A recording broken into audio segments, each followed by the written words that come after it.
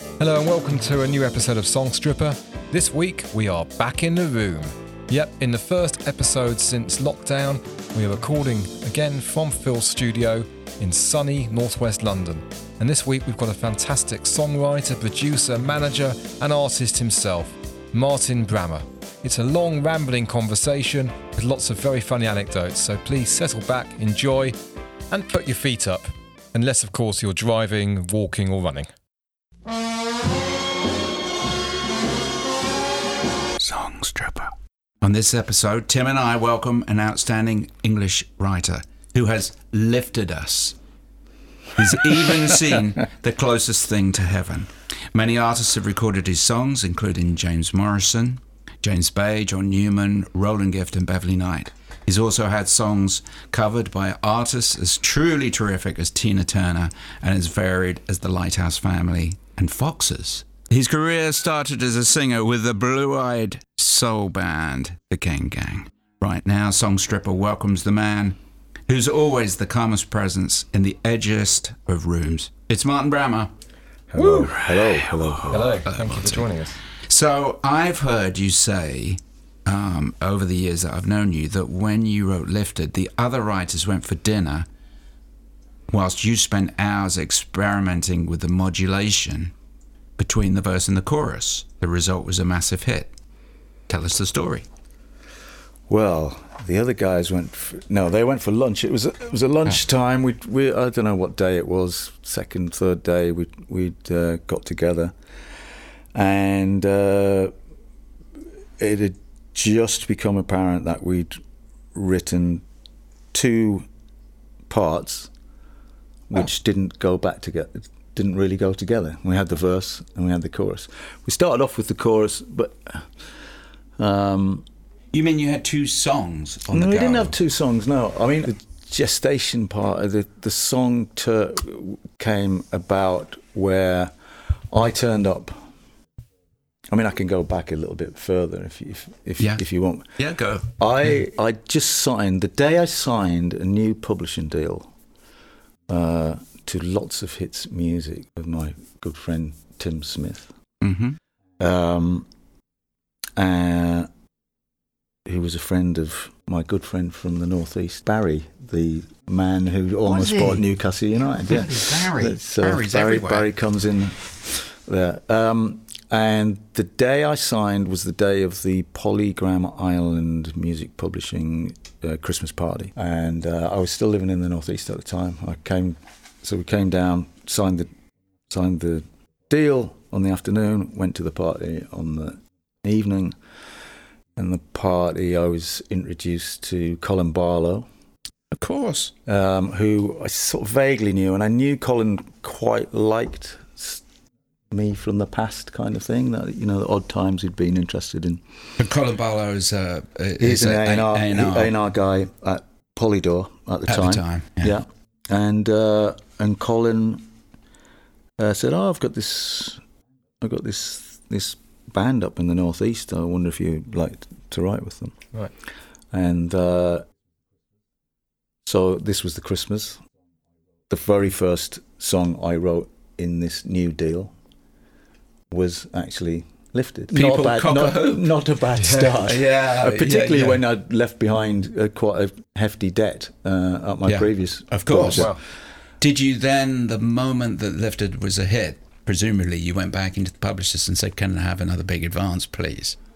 Well, it never really worked like that because, I mean, it actually, from a sort of, it's an interesting thing from a writer's point of view, being always recouped right from that first hit. Yeah. Was actually not a great thing because there was no jeopardy on the side, on the side. And I'd signed I signed the publishing deal on the basis of me being an artist. So I actually had an artist deal which involved a really onerous minimum commitment that as a writer was, if I wasn't going to make that solo album. There's a little bit of detail here. When a songwriter signs to a publisher, they're usually advanced, given some money ahead of what they actually earn and that's called an advance. Yeah. And then you spend the next 3 or 5 years, the publisher will recoup that from the song's royalties, and also there's something called product commitment, where the publisher demands that the writer gets so many cuts on records before they get their next check. Before they get the next check, and indeed worse than that, before they move into the next segment of their contract. So there would normally be an extension. So a period would last a year, but then there'd be an additional period of 2 years, I think it was in my case, where if you didn't fulfill the minimum commitment, then so every period basically lasted 3 years rather than one, which was not fantastic. Anyway, let's stick with the happy side of it. The first thing I wrote in that deal was a massive hit. And you wrote it in the Northeast, so the day before or whatever, I went to do the session. I was thinking, well, must have an idea for that thing tomorrow. Obviously, where do most songwriters get their ideas? Other people. I'm looking through my record collection and thinking, okay, what can I take some sort of inspiration from? And I saw a track on a Lattimore album called, I think it's called "Let's Get Lifted" or something like that. I thought, oh, that's a word that, we're always looking for new ways of saying, "Want to take you higher," or something like that. Yeah. And I thought, lifted, that's not been used, has it? That's quite an under... The irony here of perhaps that you lifted, I mean, to use the kind of criminal talk of lifting something, meaning you took it from somebody else's possession. Yeah. Well, his was... You were inspired. I was inspired, but I just took a word, I mean, you can't even copyright a title, so it was perfectly all right. And literally, I turned up at the studio with the guys, and I said, "Well, I've got an idea. I don't know if you like it. It's lifted," and it goes, "We could be lifted from the shadows." So I sort of basically sang that chorus bit. Did you? And they liked that. Yeah. So that was our starting point. To come back to the thing, so we had that as our centerpiece. Yes.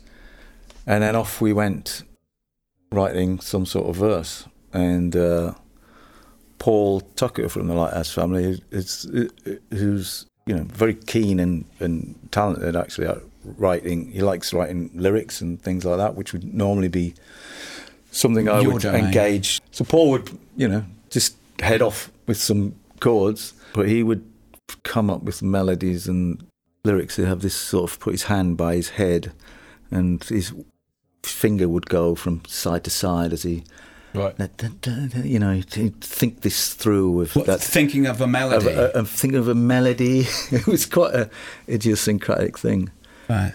So like conducting himself. Yeah. Martin is waving his finger by his ear as though like a conductor. Backwards and forwards. So in a sense, that's how the verse came about. So they became. We didn't really realise that they bore no relationship to each other in terms of key or whatever. Was there a groove going? I mean, did you have a? Was that kind of? We probably had a groove going. We probably had a loop. A loop going. And then we got to the great moment when we tried to put them together and realised, hang on a minute. Sure. And that's the point where the two they went out for some lunch. It's a very unusual story, this, because I'm always the first one to be at the front of the lunch queue, so quite what I was thinking. Yeah. And I could smell money. That's what it was. Maybe. Yeah. And I just sat with the two, musical sections. Yeah. Transposing one against the other. Taking one up, taking one down, whatever it's got.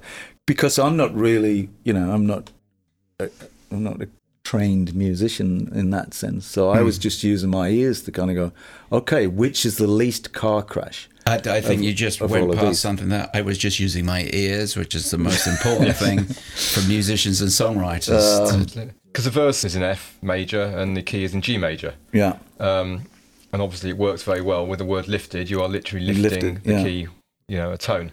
Yeah. But presumably you were trying to bet them both in the same key, were you, to start with? Or was that not something were you trying to sort of keep them in the same key and then it didn't realise it was okay to move up? I've no idea, Tim. I was just really really just experimenting with what felt good to me. Yeah. I mean, after it was a hit, and I remember meeting my old friend Pete Wingfield, who produced the Kane Gang. We're ready record. with some Pete Wingfield questions. Yeah. Well, yeah. And Pete said, "Oh, it's great the way you modulated in that thing, it kind of the sort of thing he would have done, because he's like got immense Terrific musician, keyboard session player. Okay. He'd had hits in the 70s. And, soul encyclopedia, Right. country Yeah. music encyclopedia actually. Yeah. And so he congratulated me on using this technique that he probably not unfairly thought he had some, he taught me this sort Yes. of thing, Yeah. And I said, no, I really didn't know what I Well, was that's doing. typical, isn't it? It's a genius moment because, as Tim said, that they go hand in hand. It seems like the simplest thing in the world to sing lifted and then raise the key by a tone, but emotionally, that's the moment everybody goes, I feel that. Yeah. I think. Yeah, because I think if you're listening to the song and you're writing it in one key, I mean, just to sort of play a bit of the verse, I think we were in F and it's got a sort of pedal bass over the F, but it's sort of...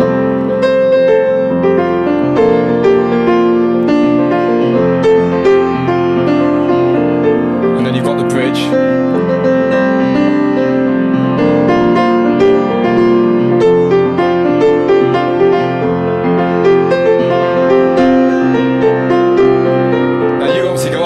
Also imagine is you sort of writing, you could be lifted.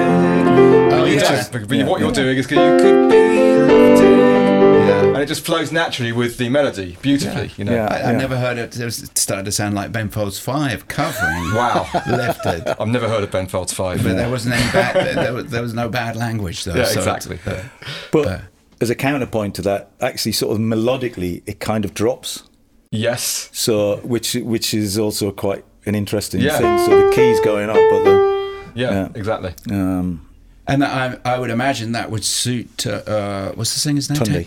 Tundi. Yeah. Lovely tone, but I don't imagine he had a massive range. Yeah.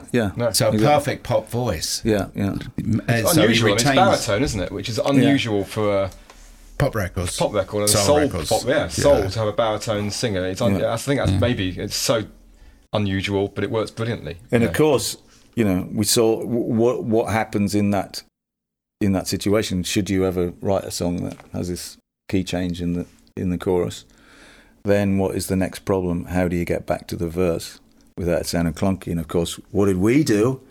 We just had a drop with drums, and then went back to it. So we didn't have to do any fancy chord work whatsoever. So that's why you get that, little kind of drum fill back into the verse. To re-establish, you give you a break from one key back into that. Yeah. Sometimes, I personally, having done that verse in one key, then upper tone to the chorus, I think there's something about the relationship of going back down again, where it actually sounds like it's gone up. Yeah. Mm-hmm. It's weirdly. I think because I also don't know what I'm doing, but I often employ those. Yeah. And particularly with what I was saying to Tim as well, because melodically you would actually go up again, so it doesn't feel like you've really dropped. Yeah. But also, you're talking about the clunkiness again of how you would normally get back with some ridiculous, sort of chord, dominant sevenths or whatever, to try and get back into the key before. Yeah.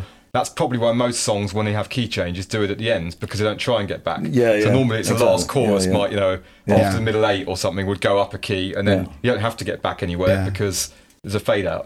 Barry Manilow's "Can't Smile Without You" is if you want to hear key changes non-stop. Yeah. Yes. It just, I think every verse goes up.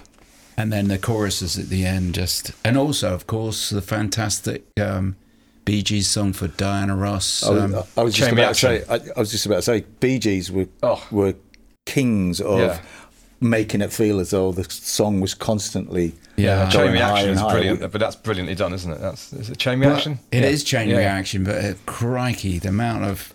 But that on that song, after the chorus, they go through a very elaborate junk. Is that Cycle of Fifths or something? Song Stripper.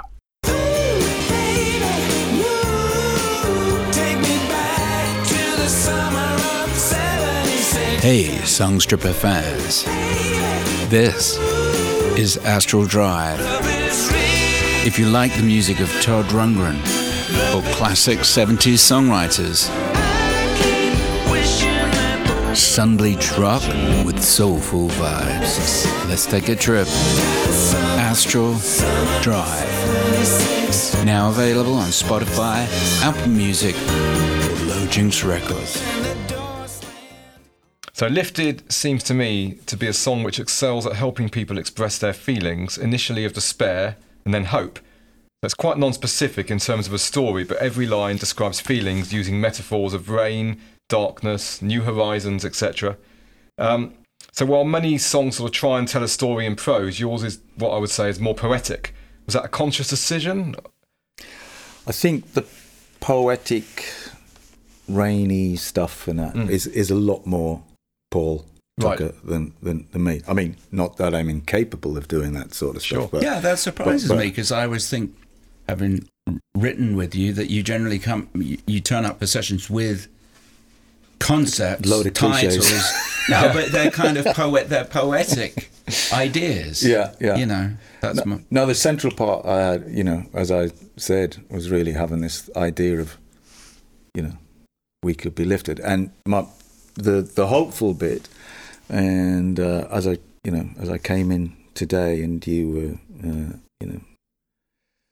luxuriating in The Closest Thing to Heaven, the Kane Gang. Yes. And it's quite interesting to me that one of the key words in that is this could be the closest thing to heaven. Right. Lifted said we could be lifted, and I think it's quite a key word in that. In it sort of it's this is how it could be, guys. Sure. Yeah, it's a context of hope. It's not great. It? Yeah, exactly. That we could get out of this. Yeah, we could get out of and this.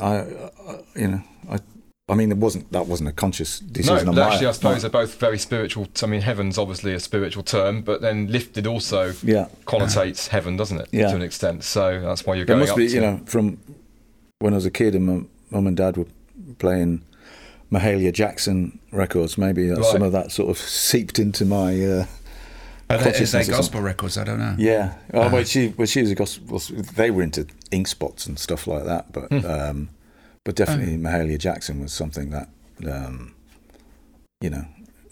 it was definitely better than their James Last records. That's for sure. Yeah. I mean, we interviewed Kim Rue on an earlier podcast about his hit for Katrina and the Waves, Walking on Sunshine. And that song is relentlessly upbeat. And it's been used also for a variety of adverts and placements, and Lifted as well as always popping up in many different scenarios, whether it's TV, film, adverts. Do you think this is why they've both been so successful? Because they are quite general. They're not telling a story as such, but it's all about feelings. Yeah, I mean, you're right about Walking on Sunshine. In fact, that was most recently used in my experience as one of the 3 songs in my youngest daughter's end of year video that they, there it was. They were all dancing to Walking on Sunshine. Yeah. I mean, I don't think I could be that relentlessly hopeful. To be I was just going to say, it is relentlessly hopeful. Yeah. I don't think I'd struggle to sustain that personally as a writer. But is that why they fit in? It goes back to what I was saying before. We're always looking for new ways to say, higher and better. These things. So I mean, it's a friend texted me yesterday going, "Oh, I've just heard Lifted on LBC and an advert on LBC." You know, so another 15 grand in the pot. It is. I'm not sure it was quite as much as that for that one. I was trying to remember what was the advert for. I can't remember. I mean, I remember saying it's fine. Send me the money. Have you had an accident? I can't quite. Have you had a car accident which wasn't your fault? That's the. You're right. It was in the last series of Black Mirror as well. Right. Bizarrely, yeah. Wow. Okay. So our other guests, some of our other guests like Graham Goodman, Tony Hatch, they would be working on an idea probably with just the guitar or piano and pencil and paper, the same kind of way that Rodgers and Hammerstein or Lennon and McCartney would work. Nowadays, the song is often written with a full arrangement playing from the computer. Yeah. Would that have been the case with Lifted? You know, that was a kind of traditional sit electric piano, move things around. Yeah. And maybe before you even took it to programming. Probably had a loop going. Yeah, that was the thing at the time, you know. And you wanted to use loops because that's what. Yeah. You know, and the loop from the demo is the loop from the. Is the loop on the record, I think. Oh, I spotted Tim. We were playing it this morning, and Tim said, "Do you think this is a loop?" And I said, "No, I think it sounds programmed. Like, you know, the sounds are like the sounds of a loop, but maybe it was split up." I think we had a loop, and I think the loop made it onto the record. Sounds good, doesn't it? Yeah, and also an interesting thing, because at that point in time, of course, I would have been going, "Hey, let me produce it. You know, I can produce it." Yeah, I can produce it. Yeah. And an interesting aspect of that is, I'm sure I wouldn't have got away with it, but one of the, and quite rightly, but one of the things when I was projecting about, well, you know, if this is going to be, you know, if I was doing the production here, I think I'd look for a better, something better as a intro instrumental hook than. Da-da-dum-dum. Oh. Da-da-dum-dum. Yeah. Really? No, but the interesting part of that is, and the reason why I thought that was because, you know, I witnessed that come into being, which was basically us sitting there going, right, we need an intro, you know, we need it. And Paul just went, I don't know, something like, da-da-dum-dum, you know, it's just like a few notes out of the chord that, you know. Yeah. And it was so much an afterthought and simple and whatever. I never respected it as an idea. Yeah. But if you weren't there knowing, then you just go, oh, that's nice, isn't it?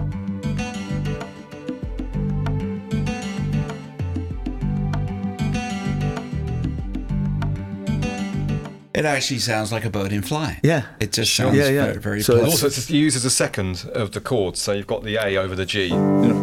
Which is the same as the chorus. You can be lifted, which is quite unusual anyway to have the... Tim, explain that again, slower. So we're in a key of G for the chorus, and the guitar riff uses that A note, which would be the second note of the scale of the G, sort of as its riff. And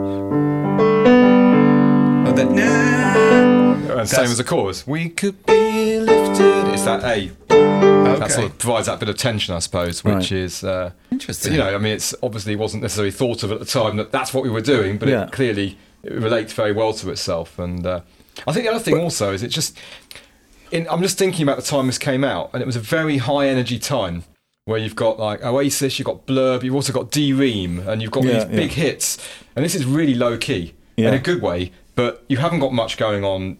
As you say, the voice really sings out because you're not overcrowding the arrangement. It's very warm, isn't it? Very warm. I remember hearing it, I think, when it first came out on Johnny Walker's Radio 2 show. Right. It was a Sunday afternoon, and he was just raving about this new band called Lighthouse Family, and listen to this.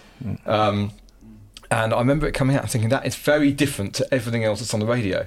Yeah. And it actually, although you've got breakbeats in there, and you've got modern instrumentation, and it was, you know, then the breakbeat would be associated, you know, traditionally with hip-hop or dance, it also fitted that Radio 2 audience perfectly. Yeah. Well, again, maybe not on purpose, but it, you know, you've got that kind of mixture of the two areas crossing over from sort of club to, you know, pop. Yeah, I suppose interesting because I think at the time, and to some extent they maybe succeeded in this. I think there was maybe some sort of I mean, it was a very sort of, and one reason why people hate the record and why they would sort of despise the crass banality, right? And it's because it was very sort of mood music, and in a sense, I think there was an aspiration to be, somewhat, create something like Sade had created, which is one of the hardest things. Sure.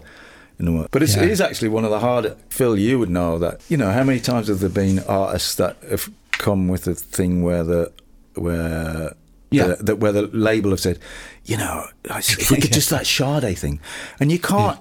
Sade is unbelievable. It's incredible, timeless, wonderful. It's so economic, and so it sounds simple, and it kind of is, but it's so hard to make something substantial out of these simple items. And the writers involved, and obviously the great Robin Miller who produced that stuff is it works it's for a while. incredibly difficult. Dido had it for a few albums, where she was absolutely flying. But then I don't think it goes out of fashion. It doesn't ever go out of fashion. But when it's not done right, then literally it's nothing there. So the beauty of this song, Lifted and Smooth Operator or White Flag by Dido is, yes, they're economical, but there's a story there, or there's a feeling there, and it takes you somewhere. And it's a singer also that you feel compelled to listen to their story. But also, as Tim said earlier, really, the thing is, there are singers with a very limited range. Yeah. Right. And they've got a tone. They've got a tone and a limited range, and that can actually be such a strength if you use it correctly. It sort of creates a constant. If you have a singer that has a small range, there's no point trying to write a melody outside of that range, because your song is going to be dismissed. And I guess it forces you into a situation where you've got to play, the things you've got to play with. You haven't got the easy out card of going, I know, and then the chorus will be up the octave or whatever. Yeah. So you've got to be a lot cleverer in terms of making sure the syncopation of the melody is like key to the whole thing, and how that evolves, and that creates its own dynamic. I think that's we're touching on something here which I think is the skill of songwriting, is the fact that if the singer has a smaller range, then you do have to start really thinking about melody, really thinking about the lyrics. One just talking actually about that, I think you were talking about, I think some of the most virtuoso musicians write some of the worst music. And very often the more limited you are, technically, the better the songs. And I think we've seen that throughout the decades. But I mean, this came out, late 90s? Were we talking? I'm saying mid-90s. Mid-90s. But I think you influenced a lot of bands afterwards with the sound. So certainly, like, the slightly cooler sounds of, say, Morcheeba, for example. Right. The trippy drum sound, or even Cafe Del Mar, where you've got those, there's the Ibiza kind of chill-out music. It's very much the early version of that, isn't it? And that's still popular today, 25 years later. Yeah, it's sort of like a chill-out ballad, isn't it? In some respects. Is that what you're saying, Tim? Yeah. I think so. Yeah. So this year you're standing as a candidate for the UK's Performing Rights Society as writer-director. Yeah. You've had a history of being openly involved in politics. What drives you to be involved at a deeper level? Vote for Martin Brammer. Vote for the guy with the big glasses. What can I say without sounding somewhat twee and corny? I think it's something I've considered getting more deeply involved in for, I think you'd probably be aware of this, for quite a long time, more than a decade. But the difference is right now, I just sort of, there's a bit of my schedule freed up because it's something that was taking up a lot of my time. I stopped doing at the turn of the year, and therefore I thought, well, this seems like maybe the moment when I could take something like this on and do it justice. Yes. As opposed to just turning up for the minimum amount of meetings and throwing a bit of whatever. It's quite a deep, it's complicated stuff. The things that PRS and the world of publishing, etc., have to deal with right now is extremely complicated, and I wouldn't really recommend somebody doing it if they weren't prepared to do more digging deeper into the whole thing, which, being intrinsically somebody who likes to just wing it, really? then I wouldn't, I think at this point in time I could actually spend a bit of time. I guess the main issue we're talking about here is the songwriters' livelihoods in peril because their royalties are being how to put this, the streaming services don't pay a very fair share to the people that created the music. Yeah, and people would be amazed if they looked at how different platforms pay quite substantially different rates. Mm-hmm.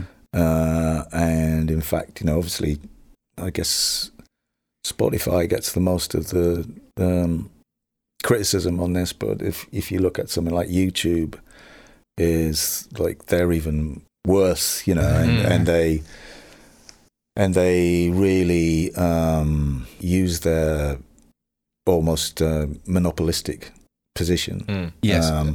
These rates have been negotiated, presumably with the major labels. Yeah, I mean, we have a situation where there's certain things that PRS make. They do a fantastic job, by the way.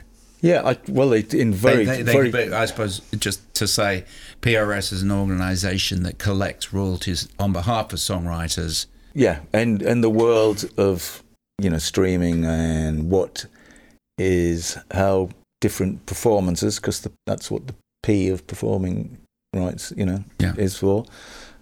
So that how people define something as a stream or as a public performance, etc. It's all in the melting pot of that will affect how people get paid, rewarded for their efforts for the next 50 years. Yeah. So it's a really crucial moment. So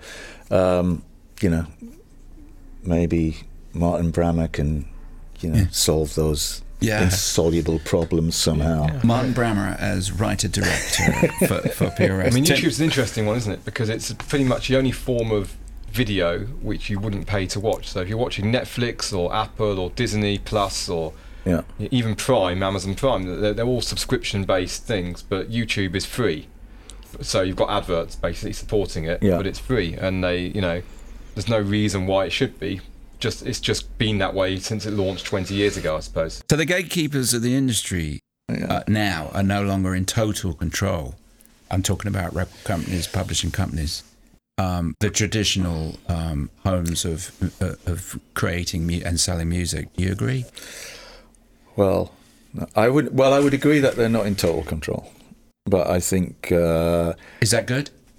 Yes, up to a point. So I think in a world where absolutely anybody can release something on a worldwide streaming platform, that's a double-edged sword. I think the fact that there's no filter to anything, and I think that if there were labels who saw their role as being artistic curators, I like that, who would invest in musicians and acts, and by invest I mean give time and money to people for which they get a reward, and support them in terms of building a career and showing them some stuff that maybe they didn't know existed, Yes. you know, and mentoring and etc., and take some money for it. But That sounds like a great record company. It doesn't sounds it? like the old days. I mean, Mozart and Beethoven were commissioned, weren't they, by wealthy people to write music for them. But the great opportunity now is that you know, but I don't think record labels should really take 75% of the share for doing that, because they no longer really manufacture things. I couldn't possibly comment. But yeah. but they could take a chunk. Mm-hmm. You know? And maybe they could I don't know, you know, you take 50%, or, you know, it's a joint venture. Obviously, Sure. that's how indie deals work. But I think there's a push towards that anyway, because if you're Coldplay or whatever, you come to the end of your 5-album deal, if you're staying with a major, you are definitely getting more than 50% or whatever of the royalties. You know, because they could just do it themselves. You've leveraged the position for yourself. So naturally, and at the smaller end, there are circumstances where people who have managed to do this on their own by going through label services, Cobalt or something like that. Flip side of that is, you know, if we sat here with a copy of Music Week now and we look down the top 50 airplay chart, which is the kind of thing that songwriters look at, because that's gives you some indication of who's earning the money.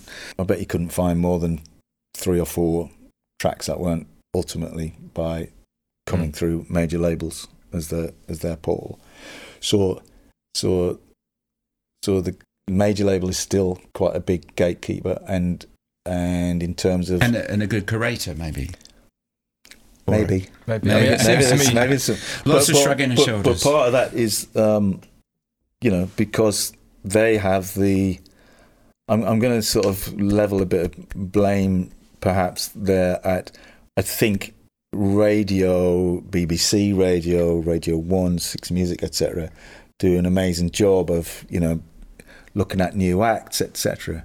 But I am going to say that I think there is still a strong leaning towards the acts who get the airplay having that specific relationship through either major label pluggers, if you're in the case of Radio 1, or, you know, even Six Music, which I love. You know, I think it's amazing. It's an amazing thing. It's a growing station, and you know, if you look at the tunes that get played the most on Six Music, they tend to be the hip indie labels that have a relationship with major labels. Well, not major labels, but they're BBC. But they have, they've got. So, you know, I don't know.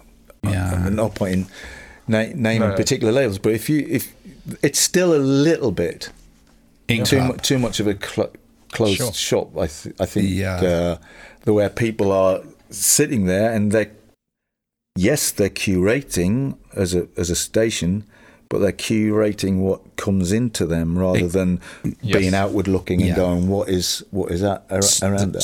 So they're curating their mates' music instead of. I'm not saying that, Phil. That's putting words in my. It's the same with anything. The BBC. No. And I'm not even saying it's. I just think it's human nature. If someone's giving you something on a plate, you're not gonna go and look elsewhere. But now it's much more okay. You know, if you spend 2 years building up your numbers, then we might consider, you know, supporting this act. So numbers meaning likes on your YouTube, social media, Instagram, what have you. You know, followers on your first releases on you know, Spotify, etc. Do you think that the streaming services kind of perpetuate heritage acts and sort of hegemony, whatever the word is, because in effect they know that you might like a song by Elton John from 1977, and then all you get recommended on your stream are similar songs from, you know, or from similar years. From similar years. I find that very hard. That would suit me fine. I don't know about you. It suits you fine because you don't probably hear, in my opinion, because I'll tell you the story about this, but I think it suits you fine because you assume there isn't this music out there now which you would want to hear. So recently I did a text with some friends and I said, guys, what is good to listen to? Because I'm just getting the same old rubbish on my Spotify stream page. And we all put sort of 4 or 5 tracks on a playlist together. Right. and I listened to stuff that was absolutely blew me away, but I would never have heard it organically through radio or Spotify, whatever, stuff. I was going to say I'm a bad person to comment on that, because I never listen to stuff that it says recommends. I never go with the algorithm sort of thing. Contrary, but there's an algorithm for your algorithm. For the contrary guy. The contrary algorithm. But it doesn't interest me really, if particularly. It's so.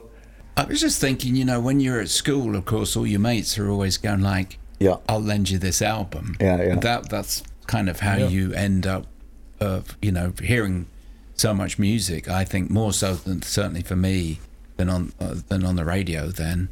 Much as I enjoyed listening to the radio then. Well, it was Dark Side of the Moon and I think that must still exist. I mean, my youngest, Sharing. he's 11 years old. I was quite pleased when I saw on one of her end of year things where the kids had a playlist or whatever, and every kid in their class had a playlist. And the thing that she put on hers was I think was deliberately obscure, where she was basically even though she likes Billie Eilish or whatever, she's like, I'm not putting Billie Eilish down, I'm putting something really cool down. And that's I thought, chip off the old block. Chip off the old block. So searching about Lifted online, I was surprised how many people say it was played at a family member's funeral.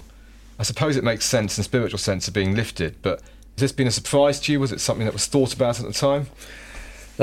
Definitely wasn't thought about at the time, but I mean, certainly I've been in songwriting situations many a time where you think, oh, this would be like the song that could both be played at a wedding and a funeral.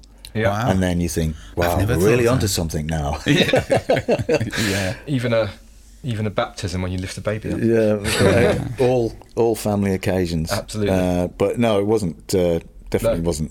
But it does seem to be. I mean, I was surprised online how many people are saying it. It's played at my grandma's or mother's or whatever funeral. Right. And, I could specialise in that going forward, couldn't I? Brilliant. Really? Yeah, songs the about funeral guy. Yeah. Get him in. We need something about death.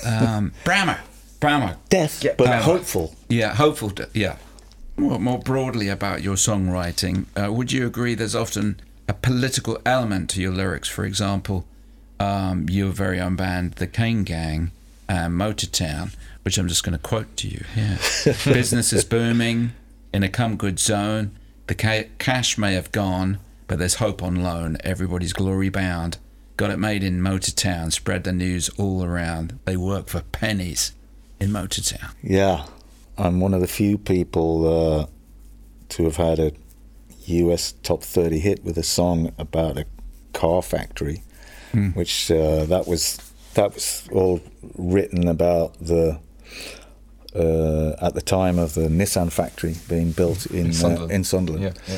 And it being celebrated as the cure-all for the ills that had befallen the northeast in terms of all the pits that had closed down and whatever, which is what I'd sort of witnessed over the sort of 4 or 5 years and before, in that, and coming from I'm a living northeast cliche in the sense of my dad was a miner, my dad's dad was a miner, my dad's dad's dad was a miner, and so that was written from a very cynical, cynical, ironic viewpoint, and again was actually sort of counterpoint of the song musically itself is quite a jolly 6/8 shuffly, feel good. And which I really I liked that, putting those two elements together and sort of slipping the can we say message, political, the politics anyway, under most, obviously, I think, no disrespect to our American cousins, but I wouldn't imagine many people in America could give a hoot about a car factory in the northeast. Strangely enough, Greg Alexander of New Radicals, big fan of that song, and he's from Detroit. Yeah, sure. Another Motortown. Yeah. So I think he enjoyed more the probably the record and the feel and the upbeat feel to it. Just as a little about songwriting, Motortown is in 6/8, and for those listening, like another famous example would be Tears for Fears, Everybody Wants to Rule the World. It has this really compelling rhythm like Motortown, Yeah. of 1 2 3 1 2 3 1 2 3 1 2 Yeah, 3, yeah. and it rolls along, and it gives you a really is that 6/8 or Or is that 12/8 maybe. Oh, even. 12/8. Yeah. Same Gives kind you of thing, nice. isn't it? Yeah. Yeah. It's a really nice feeling. Yeah, It's a Tears for Fears. yeah. I mean, Yeah. yeah, definitely. Moving on to some of your other Kane Gang tunes, Closest Thing to Heaven has some very fruity chords, especially the ultimate chord before the chorus. Was that Pete Wingfield, your producer, who's a top session player, would he have introduced a chord so fruity as to... He might have. That's a very good. it's still bearing fruit to this day, that chord, I think. I don't want to say the wrong thing because Please say the wrong thing. Well, not only because of my, my memory might be different. An amusing problem with that was on the one and only real Kane Gang tour we did. Our London headline show was at the Electric Ballroom in Camden, and I think we'd had a certain amount of sort of cold, sore throat problems, and we had lots of medication. Hello. And literally, fingers in your ears, kids. Harley Street medical official. Did you get I think- B12 shot? I can't remember. I know we just went. Let's go to Harley Street. Yeah. You might be all right. We got to the high point of the show, their big hit, Closest Thing to Heaven, and off we went. And we, did the intro, the verse, the first chorus. Then I, for some reason, thought I was in the middle section. I've been there. So I didn't come back in with the second verse. Right. And everybody was kind of, what's going on? Oh, I know Oh, that no. feeling. Yeah. What's going on? And I'm thinking, what are you guys? Come And on. there's 800 people look. You guys are all wrong. Yeah. I'm like, what's the... And of course, the modulation is a like semitone modulation. So Yes. few people kind of realised what maybe was in my head, and were sort of tentatively trying to shift up a semitone. Kamel on bass, my God. lovely friend Paul Wickens as an MD. Wow. Later, of course, in Paul McCartney's MD for the last 20-something years. Oh. Taught him all he yeah, but lovely moment. yeah, it was a great moment. And when you got off stage, as I recall, we got into this. Maybe there was they used to have a lift or something at the back. Anyway, we all got into this thing at the end, and it would have made a great comedy thing because I'm at the front and the whole band's behind me going, What went on there? What did you guys do? And they all went, you idiot. Yeah. I mean, the amount of times people think that everyone else is wrong, but the chance of you being the only one who's correct out of a stage full of other people, if you think about it logically, it's unlikely. isn't How it? did you get out of it? I don't know, tentatively and, not very well. And that was your hit. And we played it as an encore properly, having realised that. All right. And I apologised. People- And the review, possibly in NME, I think, was quite a good punchline of the fact that we got quite a slated review in NME who said that the whole thing was, boringly slick and faultless. Oh, wow. Yeah. Apart Just from perfect. So he maybe had not been at the gig at all, Or gone, or had gone earlier, or the only thing he'd come in for was he saw the encore and thought, oh, those guys, they're just so. I'd love to be called boringly slick and faultless. I mean, yeah. that chord though, is it? It's like a. Bum, bum, bum, bum. But it's kind of like.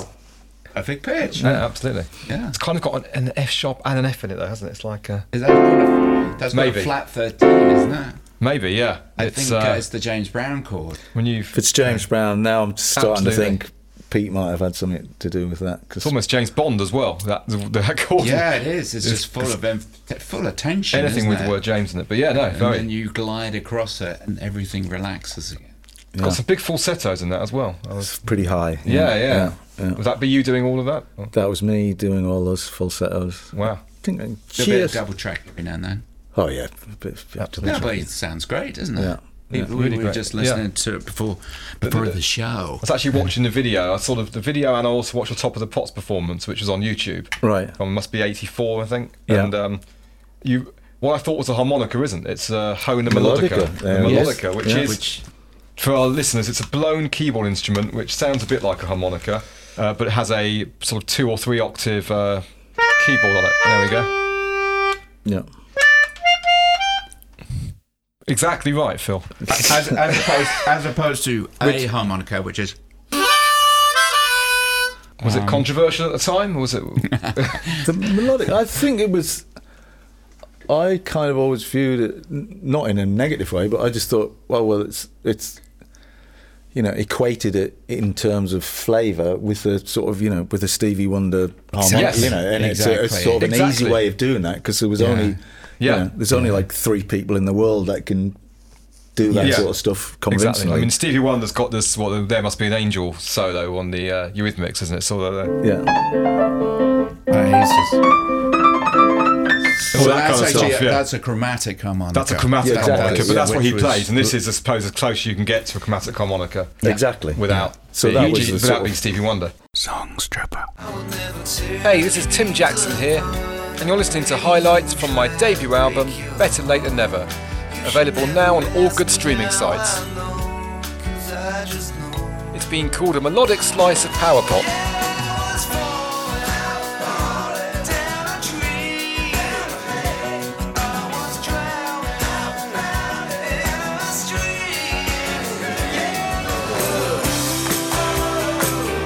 That's Better Late Than Never by Tim Jackson.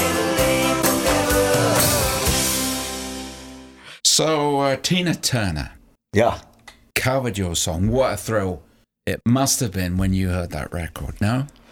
Well, a great story about the Tina Turner cut was a song that I wrote with Ben Barson. Ben and I got together, wrote songs for about 4 years, shared a studio together, wrote more or less exclusively with each other for about 4 years. And when we got together, we were pretty hot. I had Lifted. He had this, Gabrielle, big hit with Gabrielle. And we got on well. And for 4 years, we worked together. And virtually everything we did just didn't work out. The artist got dropped. The A&R man got fired. The artist got pregnant. Just everything was just no good. Well, no it wasn't good, your no fault good. the artist got pregnant. Because that... Good point. No, that's a good point. Fair question. Okay. And eventually we just kind of stopped working together, because what do you do in that circumstance? You kind of, you can't change yourself, so I guess you change your partner. Yes. Even though we thought we wrote great, some great tunes. So we hadn't been writing together for maybe 3 years or something after that, and there was a point in time where every one of your songwriting pals, you'd ask them, what are you up to? What are you doing? And without exception, they'd go, they're looking for this track for Tina Turner because they're going to do a greatest hits, and then they want the track to, a new track to launch the album. And so that would be amazing, wouldn't it? That's a song. And I literally just went, I'm not wasting my time on that. What are the chances? Sure. Everybody's working, coming up with a Tina Turner song, And I never made any, didn't put any sessions in or time going, let's write a Tina song. And then one night after we'd played football on a Thursday, in the pub afterwards, Ben says, hey, Mark, what's this about...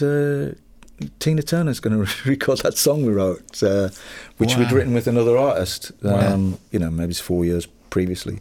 And Jamie Nelson, the A&R guy, had always remembered that song and loved the song. One of the good guys. Jamie, and he chose that as the lead track for her greatest hits.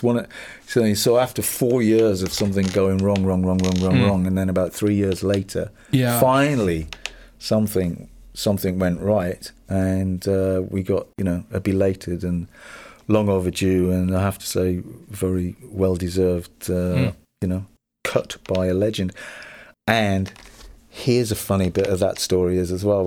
One of my best friends was a music journalist called Alan Jackson, who I originally met because he came to interview me when I was in the Kane Gang. So I came up to Newcastle and we became really close friends. And anyway, when they were doing the promo for the greatest hits, Alan was the journalist that they got to do what they called the EPK and the electronic press kit. So he went to Geneva to do the interview with Tina that they would use all around the world.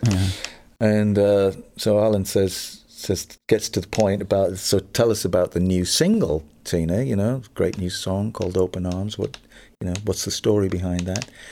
And she said, well, it's an old Al Green song. Oh, wow. And well, what a compliment. And Alan said, are you sure? Really? He goes, yes. Difficult moment. It's an old Al Green song. But when she sings that song, it's probably half the melody she ripped up and threw out the window, I would imagine. Not really. No. I wouldn't say. But Alan, being a very lovely and charming person, he persisted. Said, no, it's not.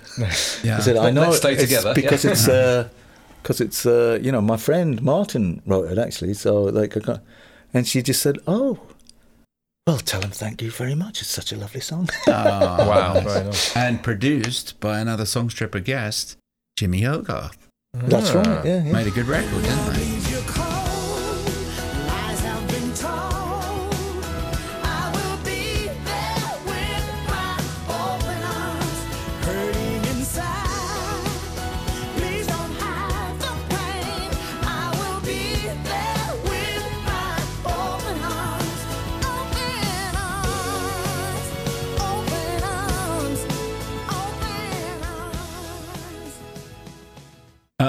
Okay, so Tim, over to the big question. Is it the big question? The big question. Well, actually, before we've got one last question from a fan, which is I think the first time we've had a fan write in and ask a question. A guy called Mr. Martin Stockman, who raves about your brilliant work on many albums by James Morrison.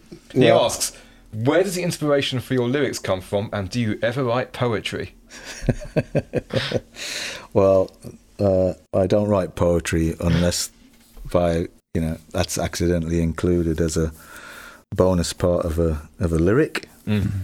Where do you get your ideas? Our great friend Colin Campsey's great one. Where do you get your ideas? Other people. But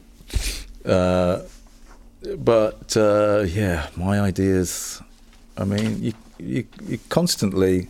I think once your mind works in a certain way where you view yourself as a creative songwriter, then you're always kind of aware of things that will just that could make a good song. That's an interesting idea. Just in everyday life conversation. Exactly. Over a coffee. That's a great title for a song. Do you use voice memos on your phone and record snippets? Yeah.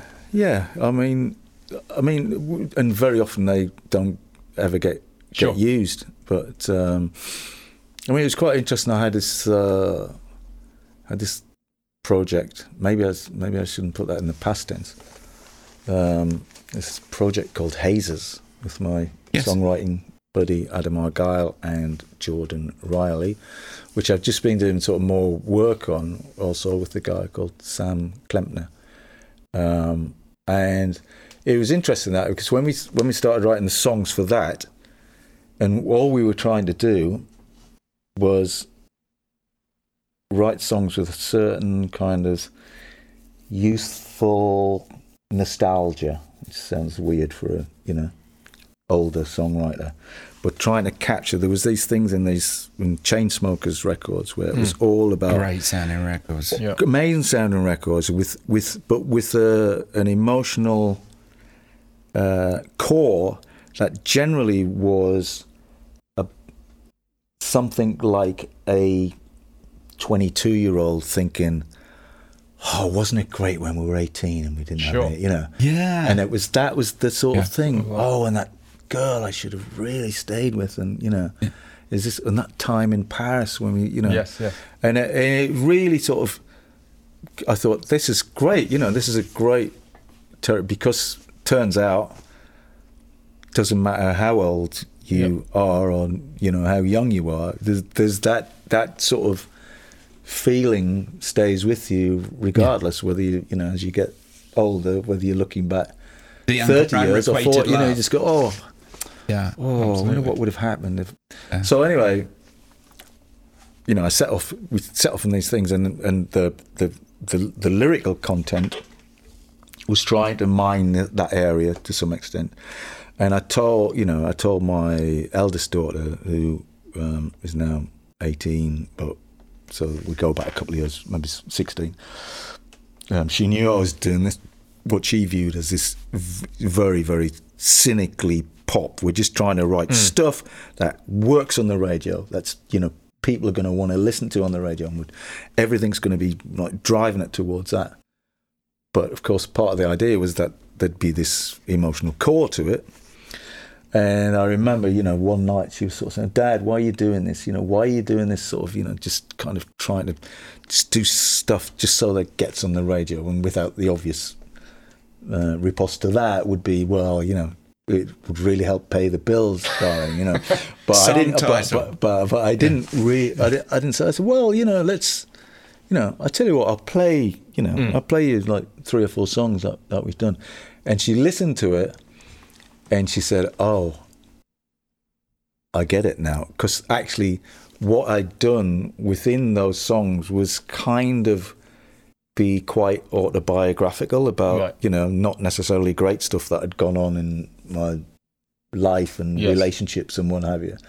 So she, who had borne witness to that, could actually see within this glossy pop sort of thing, there was actually essentially some truth and some some poetry. That's always the best pop, isn't it? The subversion. I mean, I'm rambling on from the Martin superfan Stockman's question, but I mean, quite a lot of it does come from, as when I do, occasionally do talks about songwriting, I would only half jokingly say, having had a fairly disruptive and chaotic sort of domestic life for maybe 15, 20 years, that does definitely keep you connected with the truth part of songs and what you're digging around for. Yes. And you can relate to all those big things that are the most important, generally, outside of Nissan car factories, the things that people want to hear. Well, generally the best songs don't come from the happiest people, I don't think. I think if everything's going particularly smoothly, it's probably very hard to write a great song. Totally. I've said that before. We've made it to the point in the show now, which is the point that everyone wants to get to. It's called What People Are Saying About Your Song Below the Comments section in YouTube. And this is lifted directly from the lifted video comments section. Some of these are going to enlighten you, surprise you, upset you, well, enrage you. You. It really will not. I've got to tell you, normally I was looking for some negative ones. It's very hard to find. Normally we look at a song and there's loads of negative quotes. Let me just get online. I don't know what is going on. No, you should look. Literally every comment is, maybe it's the clientele or the... I'm sufficiently secure in my own self that I do not look don't worry. Right. Down 20-year-old songs. Okay, so this is from someone called Joeth Awesome from 4 years ago. He just starts off by saying, "Good, brilliant. Why isn't there music like this anymore? What's happened?" And then Rohin Kapoor replies 2 years later, "Blame the internet and computers making music. This is composed." And then Rax says in response, "This song was played at my sister's funeral march in 1996. I still remember every word." Aww. But it is true. I mean, it is. We discussed how you composed a song, and it was composed in the traditional manner to, had a... computers involved, though. You were starting on a loop. Absolutely. Probably. Yeah, but Deborah Watson, this is a very recent comment from 3 weeks ago. Brilliant. A song to lift our spirits during this global pandemic. Stay safe, everyone, and act responsibly. Safe distancing, please, because we can get through this together. God willing, XX. Wow. Marvelous. Almost like you wrote it with this in mind. Yeah. Lorraine Cuneen from 1 year ago. I played Lighthouse Family twice at my son's funeral. Sorry, there's a lot of funerals here, but he requested High, and I picked Lifted. He was sad and found comfort in those songs. I miss him so much. I've got a hole in my heart.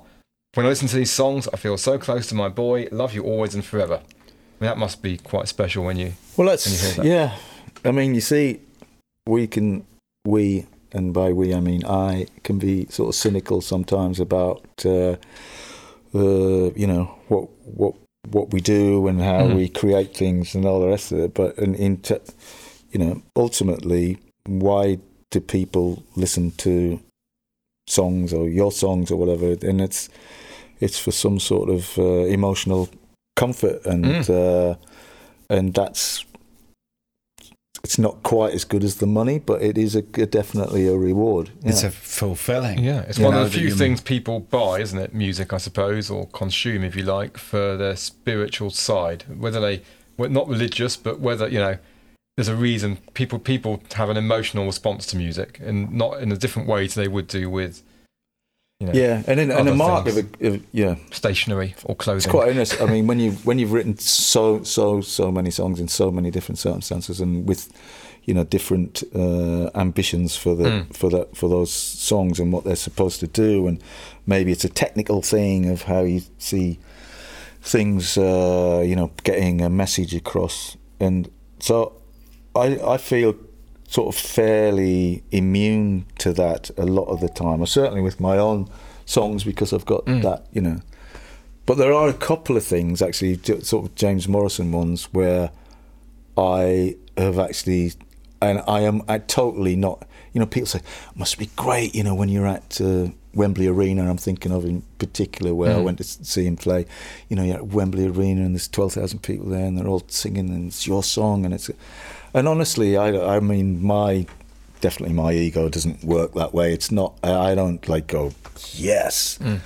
But, you know, there's a couple of songs where he did this particular gig, and there's a song that not that many people would know, which is called Love Is Hard, and one that a few more people would know called Pieces Don't Fit Anymore.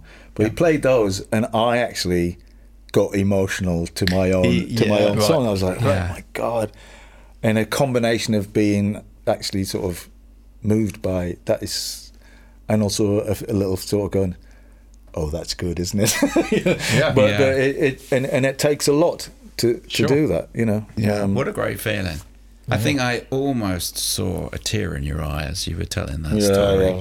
No, but it is a really, if the cameras had been here, there would have been a genuine tear there. It's a great feeling to know that your music can kind of travel that far from... But that's doing it to me because it's making me remember what inspired that, you know. I can, that was a real life thing that related. But people find their own meaning in any song, in a good song, and that's what this is about here, I think. Totally, and you know, obviously the success of a songwriter.